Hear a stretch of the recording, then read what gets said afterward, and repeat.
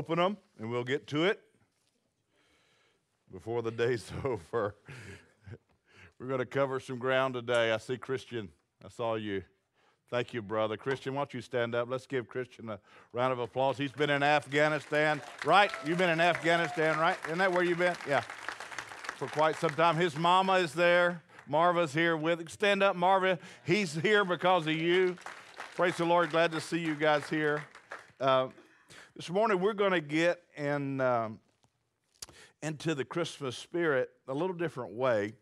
I was reading this year. I'm reading the Old Testament right this second, trying to go through the whole Bible. I started back in October, and just reading how they used to do it, and what they were required to do was they just stood up and read Scripture. You know, there wasn't preachers. Somebody say hallelujah. There was just Scripture reading, and we're kind of going to do a little bit of that today because, I'm blown away at just how the Bible will prove itself. And I don't think oftentimes we do a good job as pastors and preachers of giving you the information that you need to actually build your faith in that way. I hope you got a sheet. Did you? Everybody got one of these? We're going to pass them out. If you could, somebody could help right here. Yep, Cheryl's got it. If you hadn't got one of these, raise your hand, please. All over the place. We need more than one person helping. There we go. Cool. I want you to take these home. Don't leave them here. You can use them as firewood, but it took me an awful long time to put this together. So act like you want one and take it home with you, okay? Can you do that for the pastor? Praise the Lord. These are 40 of about 300 passages of Scripture or prophecies about Jesus. And what I did is they're still passing them out. We're getting more.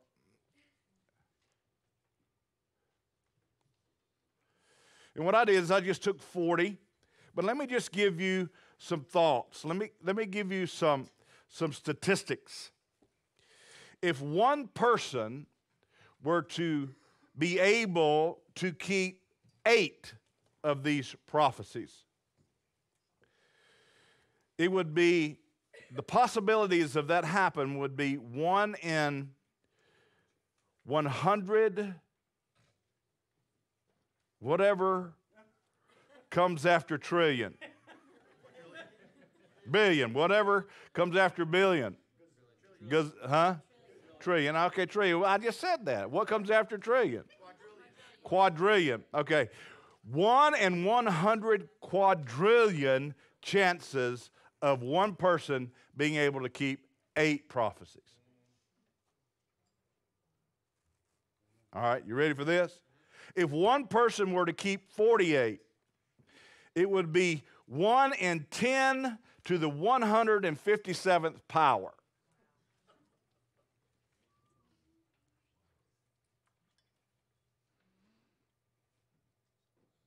Who could keep 300? Jesus. Yeah? Isn't that good? Come on. Golly, I can't hardly even contain myself when I start thinking about what happened, what he did. Before the foundation of the world, there was a plan set forth for you and I to be saved. Romans says it like this: you were predestined before the foundation of the world to be conformed to the image of Christ. And he was able to keep 300 plus prophecies. Now, that doesn't happen. Think about this. Just think about the lineage. Jesus did not have the ability to change his lineage. He was who he was.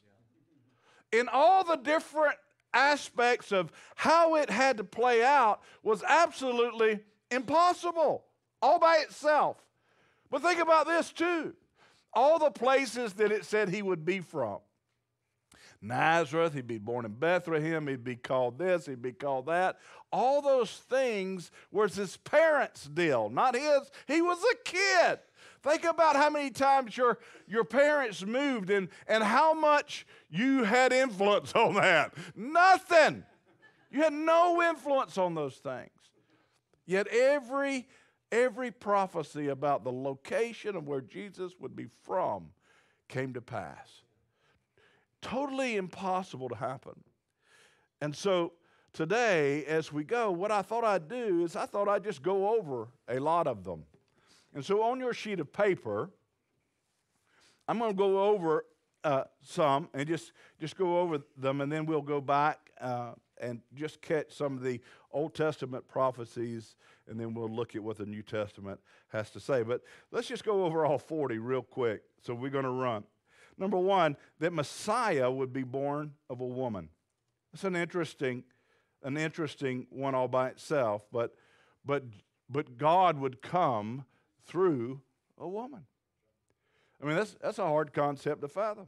Number two, Messiah would be born in Bethlehem. Not only would be born in Bethlehem, but be called a Nazarite, a Nazarene.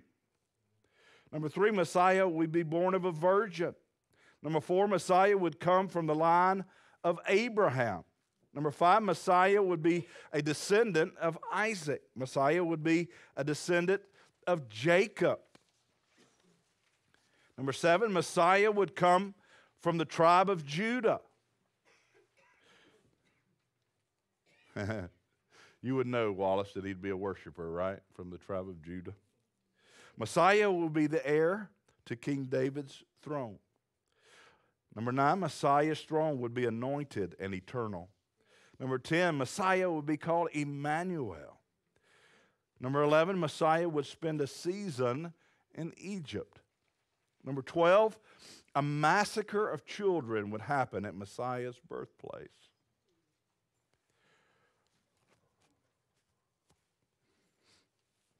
Number 13, a messenger would prepare the way for Messiah. Number 14, Messiah would be rejected by his own people. 15, Messiah would be a prophet. 16, Messiah would be preceded by Elijah. Number 17, Messiah would be declared the Son of God. Number 18, Messiah would bring light to Galilee.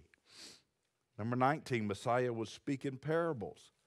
Number 20, Messiah would be sent to heal the brokenhearted.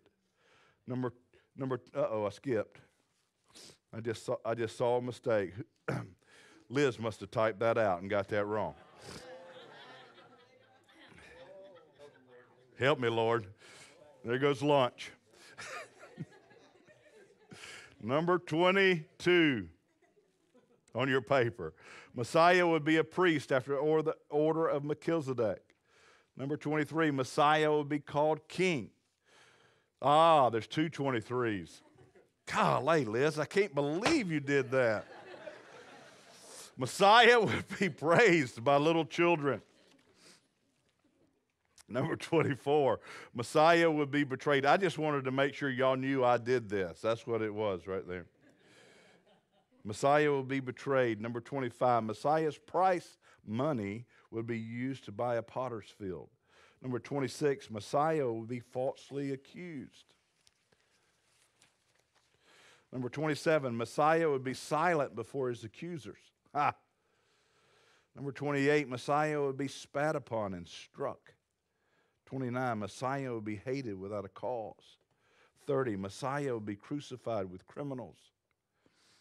31, Messiah would be given vinegar to drink. 32, Messiah's hands and feet would be pierced. 33, Messiah would be mocked and ridiculed. 34, soldiers would gamble for Messiah's garments. 35, Messiah's bones would not be broken. 36, Messiah would be forsaken by God.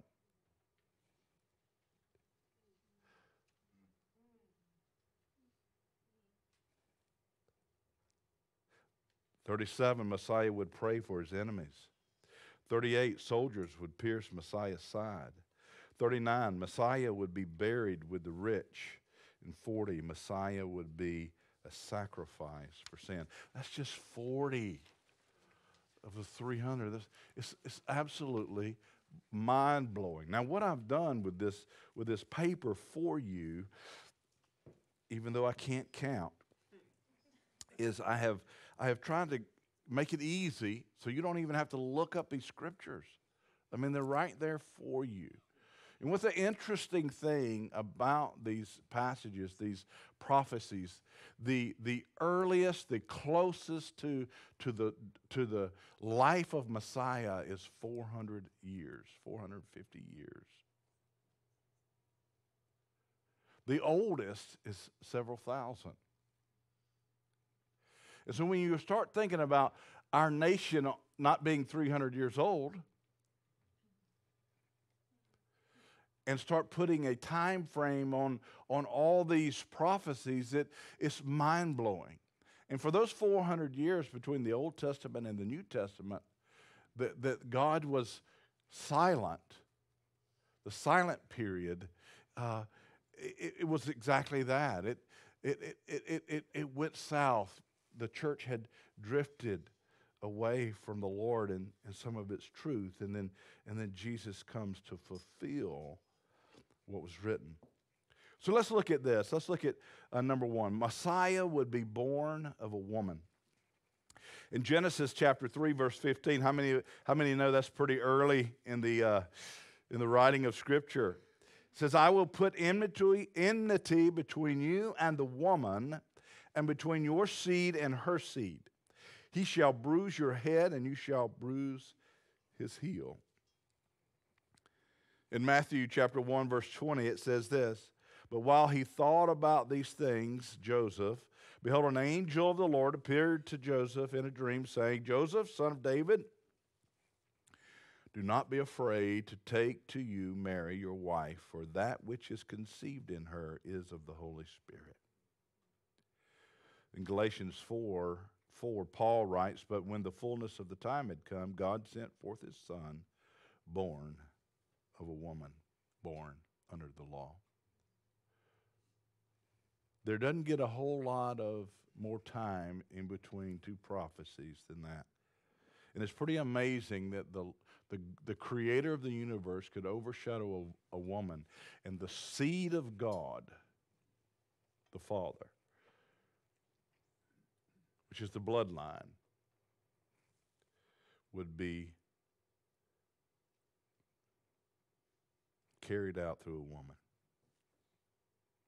Number two, Messiah would be born in Bethlehem. Micah 5:2 writes, but you, O Bethlehem, who are too little to be among the clans of Judah, from you shall come forth from me one who is to be ruler in Israel, whose coming forth is from of old, from ancient days. In Matthew chapter 2, verse 1, it says, now after Jesus was born in Bethlehem of Judah in the days of Herod the king, behold, wise men from the east came to Jerusalem. In Luke chapter 2, verse 4 and 6, it says, and Joseph also went up from Galilee, from the town of Nazareth to Judea, to the city of David, which is called Bethlehem, because he was of the house and lineage of David, to be registered with Mary, his betrothed, who was with child. And while they were there, the time came for her to give birth. And so the passage of Scripture written in Micah is fulfilled in Matthew and Luke. Number three, Messiah would be born of a virgin. In Isaiah chapter 7, verse 14, it says this, therefore the Lord himself would give you a sign. Behold, the virgin shall conceive and bear a son, and shall call his name Emmanuel. In Matthew chapter 1, verse 22 and 23, it says, so all this was done that it might be fulfilled, which was spoken by the Lord through the prophet, saying, behold, the virgin shall be with child and bear a son, and they shall call his name Emmanuel, which is translated God with us. In Luke chapter 1, verse 26, it says, now in the 6th month, the angel of Gabriel was sent by God to a city of Galilee named Nazareth, to a virgin betrothed to a man whose name was Joseph, of the house of David. The virgin's name was Mary, and having come in, the angel said to her, Rejoice, highly favored one. The Lord is with you. Blessed are you among women. When she saw him, she was troubled at his saying, and considered what manner of greeting that was. Then the angel said to her, Do not be afraid, Mary, for you have found favor with God. And behold, you will conceive in your womb and bring forth a son, and shall call his name Jesus. Messiah was born of a virgin. Messiah would come from the line of Abraham as well, and also come from the line of Isaac and Jacob, which is in that same vein. Number 7, it says Messiah would come from the tribe of Judah. In Genesis chapter 49:10, it says, The scepter shall not depart from Judah, nor a lawgiver from between his feet until Shiloh comes, and to him shall be the obedience of the people. In Hebrews chapter 7, verse 14, it says, For it is evident that our Lord arose from Judah, of which tribe Moses spoke nothing concerning priesthood. So Jesus comes from the tribe of Judah. Messiah would be heir to King David's throne. In 2 Samuel chapter 7, verse 12 through 13, it says, When your days are fulfilled and you rest with your fathers, I will set up your seed after you, who will come from your body, and I will establish his kingdom. He shall build a house for my name, and I will establish the throne of his kingdom forever. Isaiah 9:7 also says, Of the increase of his government and peace there will be no end. Somebody say hallelujah. Upon the throne of David and over his kingdom, to order it and establish it with judgment and justice. From that time forward, even forever, the zeal of the Lord of hosts will perform this. In Romans chapter 1, verse 3, concerning his son Jesus Christ our Lord, who was born of the seed of David according to the flesh. In Luke chapter 1, verse 31 and 33, it says, And behold, you will conceive in your womb again. As we repeat this verse, and bring forth a son, and shall call his name Jesus. He will be great, and he will be called the Son of the Highest. And the Lord God will give him the throne of his father David. And he will reign over the house of Jacob forever. And of his kingdom there will be no end. Messiah's throne is prophesied to be anointed and eternal. In Psalm 45, 6 and 7, it says, Your throne, O God, is forever and ever. Say that with me. Is forever and ever. A scepter of righteousness is the scepter of your kingdom. You love righteousness and hate wickedness. Therefore, God, your God, has anointed you with the oil of gladness more than your companions. In Daniel 2:44, again it's prophesied, it says, And in the days of these kings, the God of heaven will set up a kingdom which shall never be destroyed. And the kingdom shall not be left to other people. It shall break in pieces and consume all these kingdoms, and it shall stand forever. I just want to point out, I'm a veteran. I served in the military, but this kingdom that we serve, and I serve so gladly, will not last. The kingdom of heaven will overshadow it, crush it, and righteousness will prevail. In Luke chapter 1, verse 33, says this, And he will reign over the house of Jacob forever, and of his kingdom there will be no end. Hebrews 1, 8 and 12. But to the Son he says, Your throne, O God, is forever and ever. A scepter of righteousness is the scepter of your kingdom. You have loved righteousness and hated lawlessness. Therefore, God, your God, has anointed you with the oil of gladness more than your companions, quoting that scripture. And you, Lord, in the beginning laid the foundation of the earth, and the heavens are the work of your hands. They will perish, but you will remain. and they will all grow old like a garment, like a cloak. You will fold them up, and they will be changed. But you are the same, and your years will not fail. Messiah would be called Emmanuel. In Isaiah 7:14, therefore the Lord himself will give you a sign. Behold, the virgin shall conceive and bear a son, and shall call his name Emmanuel. In Matthew chapter 1:23, we see that carried out. Behold, the virgin shall be with child and bear a son, and they shall call his name Emmanuel, which is translated God with us. We read that just a moment ago. Messiah would spend a season in Egypt. I think these kinds of things like this are just, they're crazy. Hosea 11:1. Hosea, do y'all know what Hosea is about? Hosea is about a harlot. And it's referencing the church in our playing the field instead of serving our God. And in that book, it writes, when Israel was a child, it loved me. I loved him. And out of Egypt, I called my son, he says in Hosea. In Matthew 2:14 and 15, it says, when he arose, he took the young child and his mother by night and departed for Egypt, and was there until the death of Herod, that it might be fulfilled which was spoken by the Lord through the prophet, saying, out of Egypt I called my son. That's nuts to me. It's nuts to me. He knew Herod was going to be there.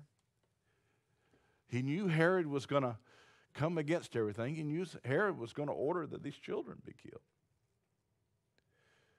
And in that season, the angel comes and says, get out of here. And they go and they live in Egypt until the day that Herod is dead. So, for one purpose, so that it can be fulfilled what was spoken by the prophet. Why? So that you would know that Jesus really is Messiah. That's it. All these things happened so that you would have no doubt.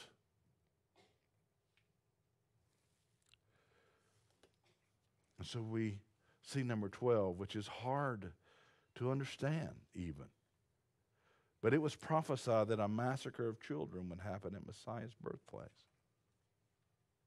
In Jeremiah chapter 31, verse 15, it says this, thus says the Lord, a voice was heard in Ramah, lamentation and bitter weeping, Rachel weeping for her children, refusing to be comforted for her children because they are no more. Matthew chapter 2, verse 16 through 18, it says, then Herod, when he saw that he was deceived by the wise men, was exceedingly angry. And he sent forth, put to death all the male children who were in Bethlehem and in all its districts, from 2 years old and under, according to the time which he had determined from the wise men. Then was fulfilled what was spoken by Jeremiah the prophet, saying, a voice was heard in Ramah, lamentation, weeping, and great mourning. Rachel weeping for children, refusing to be comforted because they are no more.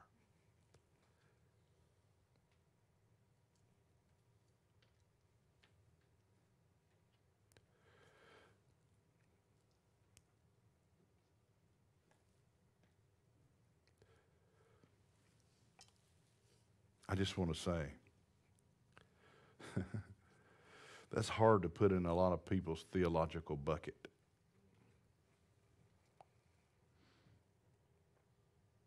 Yeah, sometimes you might have to change your thought processes on the bigness of our God when you read stuff like that. He knew. And it was done so that you would know that Jesus is Messiah. Then was fulfilled what was spoken by Jeremiah the prophet, saying. Number 13, a messenger would prepare the way for Messiah. I love this, man. The voice of one crying in the wilderness, Prepare the way of the Lord. Make straight in the desert a highway for our God. Every valley shall be exalted, and every mountain and hill brought low. The crooked places shall be made straight, and the rough places smooth. The glory of the Lord shall be revealed, and all flesh shall see it together, for the mouth of the Lord has spoken. In Luke chapter 3, verse 3 through 6, it says, as it describes this prophecy, it says, and he went into all the region around the Jordan preaching, this is John the Baptist, preaching a baptism of repentance for the remission of sin. As it is written in the book of the words of Isaiah the prophet, saying, the voice of one crying in the wilderness, prepare the way of the Lord, make his path straight. Every valley shall be filled, and every mountain and hill brought low. The crooked places shall be made straight, and the rough ways smooth, and all flesh shall see the salvation of God. I read this week, I'm getting where I really like Charles Spurgeon. Anybody know who Charles Spurgeon is? Heard that name?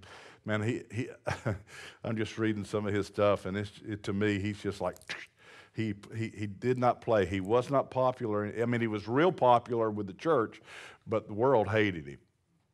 But this is what he said. He says,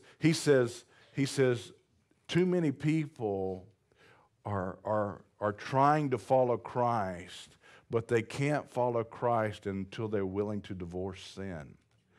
He says, you can't marry Christ until you divorce sin.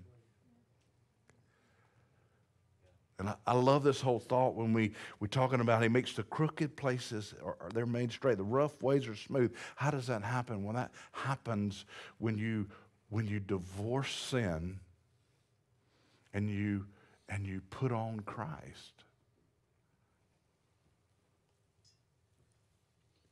And so there would be a messenger, and that would be John the Baptist. It's all, number 16 said Messiah will be preceded by Elijah.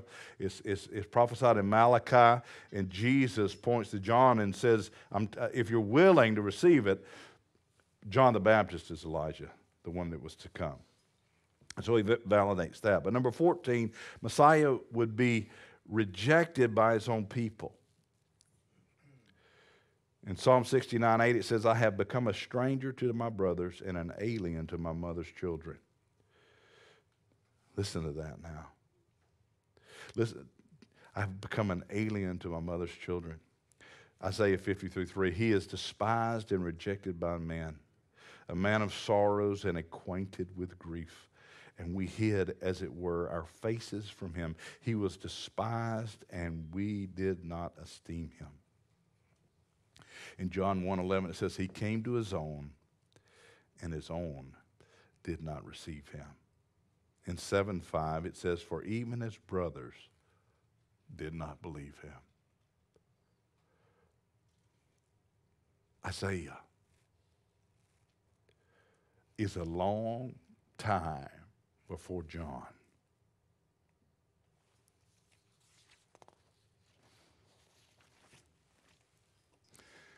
We'll go to number 20. Messiah would be sent to heal the brokenhearted. Isaiah 61:1 and 2 says, the Spirit of the Lord God is upon me, because the Lord has anointed me to preach good tidings to the poor. He has sent me to heal the brokenhearted, to proclaim freedom, liberty to the captives, and the opening of the prison to those who are bound, to proclaim the acceptable year of the Lord and the day of vengeance of our God, to comfort all who mourn. In Luke 4, Jesus says, the Spirit of the Lord is upon me, because he has anointed me to preach the gospel to the poor. He has sent me to heal the brokenhearted, to proclaim liberty to the captives, and recover of sight to the blind, to set at liberty those who are oppressed, to proclaim the acceptable year of the Lord. And Jesus then proclaims, in your hearing today, this passage of Scripture has been fulfilled. And then they try to kill him. But you got to understand something about that, just to even grab a hold of this. Now, we're talking about Isaiah, and then we're talking about Jesus. I've been in the synagogue that Jesus did this in Nazareth, where he grew up. And it's a little bitty. I mean, it's probably the size of the bottom section here. It's small. So it was probably full at that point, and Jesus is talking. But Jesus, it's not like, well, who's going to read the scripture today? It's not like that. They've got this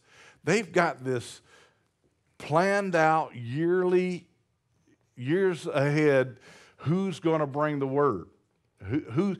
And you only get it once in a lifetime sometimes. Are you able to be the one who actually brings the word? Well, on the day that they were at Isaiah chapter 61, Jesus' name was up.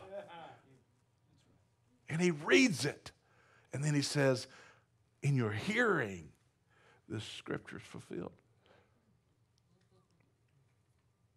Why? So you would believe that Jesus is Messiah. There's no other reason. The only reason is to give you solid proof that Jesus is Messiah. So you could build your life so you wouldn't hold anything back. So you could pour your all into Him. He is God. He's God. His way is right. His way is righteous. He died so that He could send His Holy Spirit and live in you and give you wisdom that you don't have.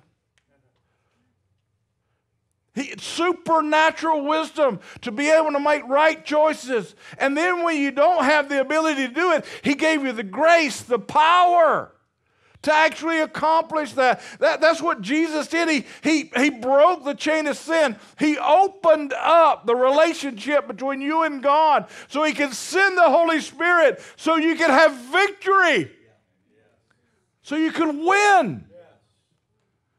That's what it's about. You don't have to hesitate. You don't have to be passive. You can be crazy for Jesus, and it'd be good. You don't have to hold back. You don't have to go, well, I don't know. Tentativeness can just go out the door. You can be confident. There's no way Jesus was not Messiah. It's totally impossible. It's totally impossible.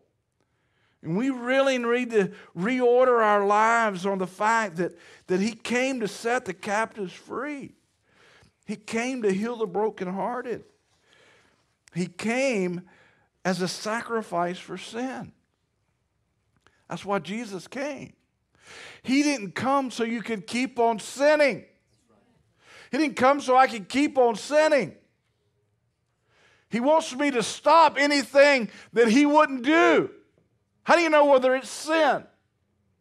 There's several ways that you can tell whether something's sin or not. The first one is, do you feel like there's pressure from the inside that God's telling you to quit something? That would be number one. If you got this inkling, I don't know if I should be doing that. Let me give you another Spurgeon quote. Morality might keep you out of jail, but only the blood of Jesus can keep you out of hell. That's good right there, isn't it? Y'all liking Spurgeon now, aren't you? But he came so that you could be free from sin.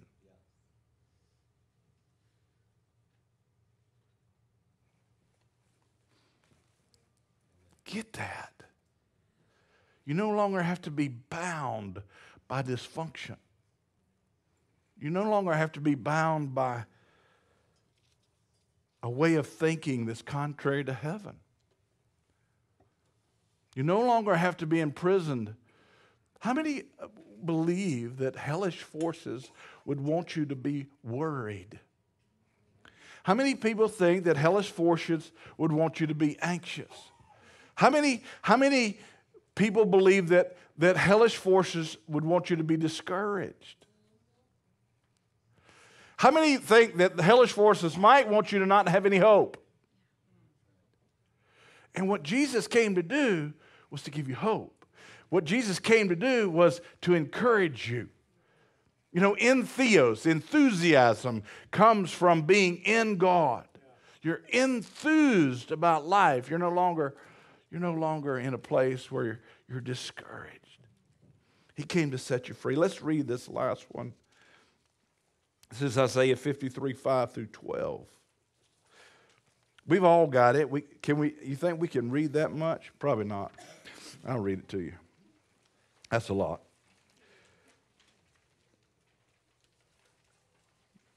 But he was wounded for our transgressions. He was bruised for our iniquities. The chastisement for our peace was upon him. Do y'all understand that?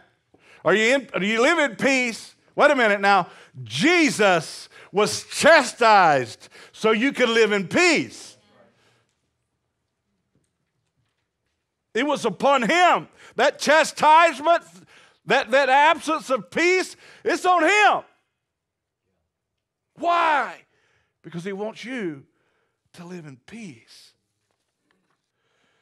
And by his stripes, say this with me, by his stripes we are healed.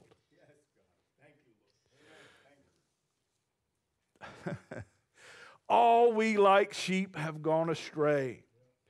We have turned every one of us to our own way of thinking, to our own way of doing. And the Lord has laid on Jesus the iniquity of us all.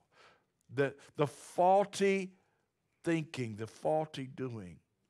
He was oppressed and he was afflicted. Yet he opened not his mouth. He was led as a lamb to the slaughter, and as a sheep before its shearers is silent. So he opened not his mouth. He was taken from prison and from judgment. And who will declare his generation? For he was cut off from the land of the living. For the transgressions of my people he was stricken. And they made his grave with the wicked, but with the rich at his death, because he had done no violence, nor was any deceit in his mouth. Yet it pleased the Lord. Say that with me. Yet it pleased the Lord to bruise him. I don't mess with your theology as well. It pleased the Lord to bruise him. He has put him to grief. When you make his soul an offering for sin, he shall see his seed. He shall prolong his days, and the pleasure of the Lord shall prosper in his hand. He shall see the labor of his soul and be satisfied. By his knowledge, my righteous servant shall justify many, for he shall bear their iniquities. Therefore I will divide him a portion with the great, and he shall divide the spoil and with the strong, because he poured out his soul unto death, and he was numbered with the transgressors, and he bore the sin of many and made intercession for the transgressors. In Romans chapter 5 and 6, Paul writes this, for when we were still without strength, in due time Christ died for the ungodly. For scarcely for a righteous man will one die, yet perhaps for a good man someone would even dare to die. But God demonstrates his own love toward us in that while we were still sinners, Christ died for us. Hallelujah. For God so loved the world that he gave his only begotten Son. He had predetermined, he had predestined victory for you. He had predestined all this stuff that we've got on these papers, all this stuff that you could say, that's impossible to accomplish in your own strength, so that you would believe. So that you would believe wholeheartedly. So that you'd put your trust in him. So that you would forsake sin and that you would pick up righteousness. And that you'd be filled with the Holy Spirit. And that you would have victory after victory, after victory, after victory. That's the story of Christmas. You know, we get eggnog and we get warmed by the fire. I've been sitting by our fire for 2 or 3 days. It's been nice. Got my grandbaby in town. My kids came with her.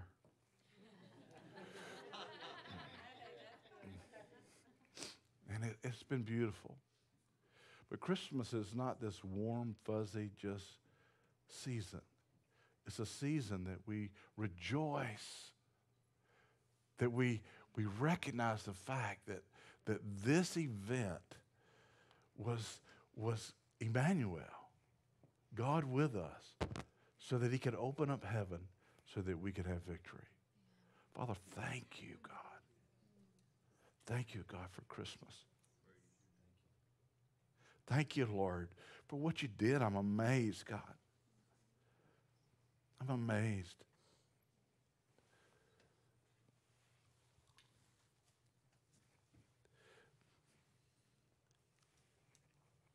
And sometimes I make you too small in my eyes, God. And sometimes, Lord, I take you for granted. I just can't believe my heart does that, God. It drifts, and I really don't fear you, Lord. I mean, I say it with my mouth sometimes, but my heart is far from you. That's what you say about me. And I just want to ever be aware. I want to constantly be coming back to you, God. You established the Sabbath, God, so that we could constantly come back to you. That we could constantly be reminded of how desperately we need you, so that we could re-enlist in our fear of the Lord. That nothing happens without you, God. That all these prophecies that we see established in Jesus, you've got those same plans for each one of us. You say, golly, I'm about to get on something else.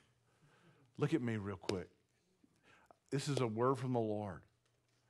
God has those same type plans for you.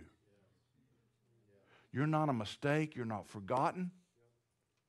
If you'll lock into him, if you'll trust in him, if you'll put your faith in him, he'll carry out things that are going to blow your mind.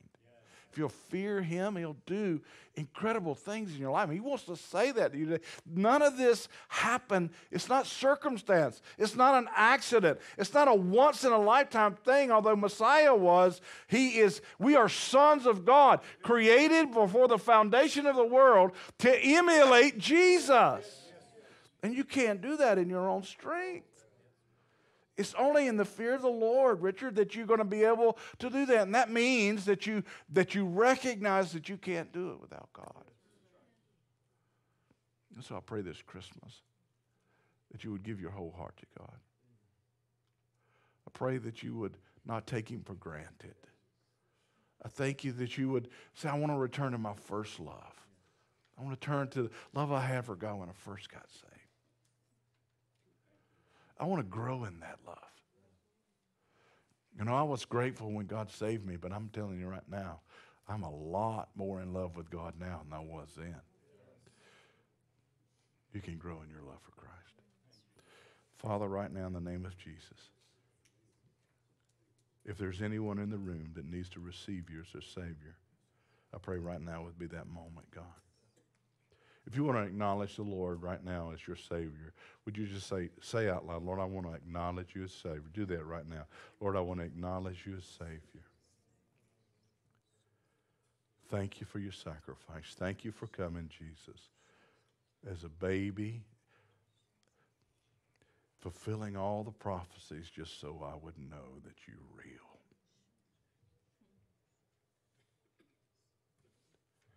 Teach me to trust you more. I pray in Jesus' name.